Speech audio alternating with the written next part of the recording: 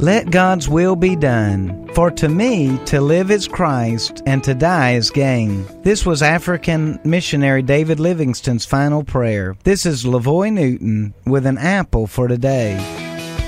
What are you giving your life for? What is your purpose for existence? When you get to the end of your life, will people be able to say that you made a positive difference in the world? When you stand before God, will He be able to say, "Well done," when He evaluates your life? These are all important questions for us to consider. On a recent missions trip to Zimbabwe, Africa, I read a biography of David Livingstone's life. I was so challenged that at the end of the book I broke down and wept uncontrollably. I want so much to make a difference in this world for Christ's sake. I want God to be pleased with my life. How about you?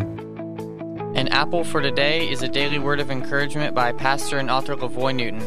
More resources and encouragement are available at anapplefortoday.com.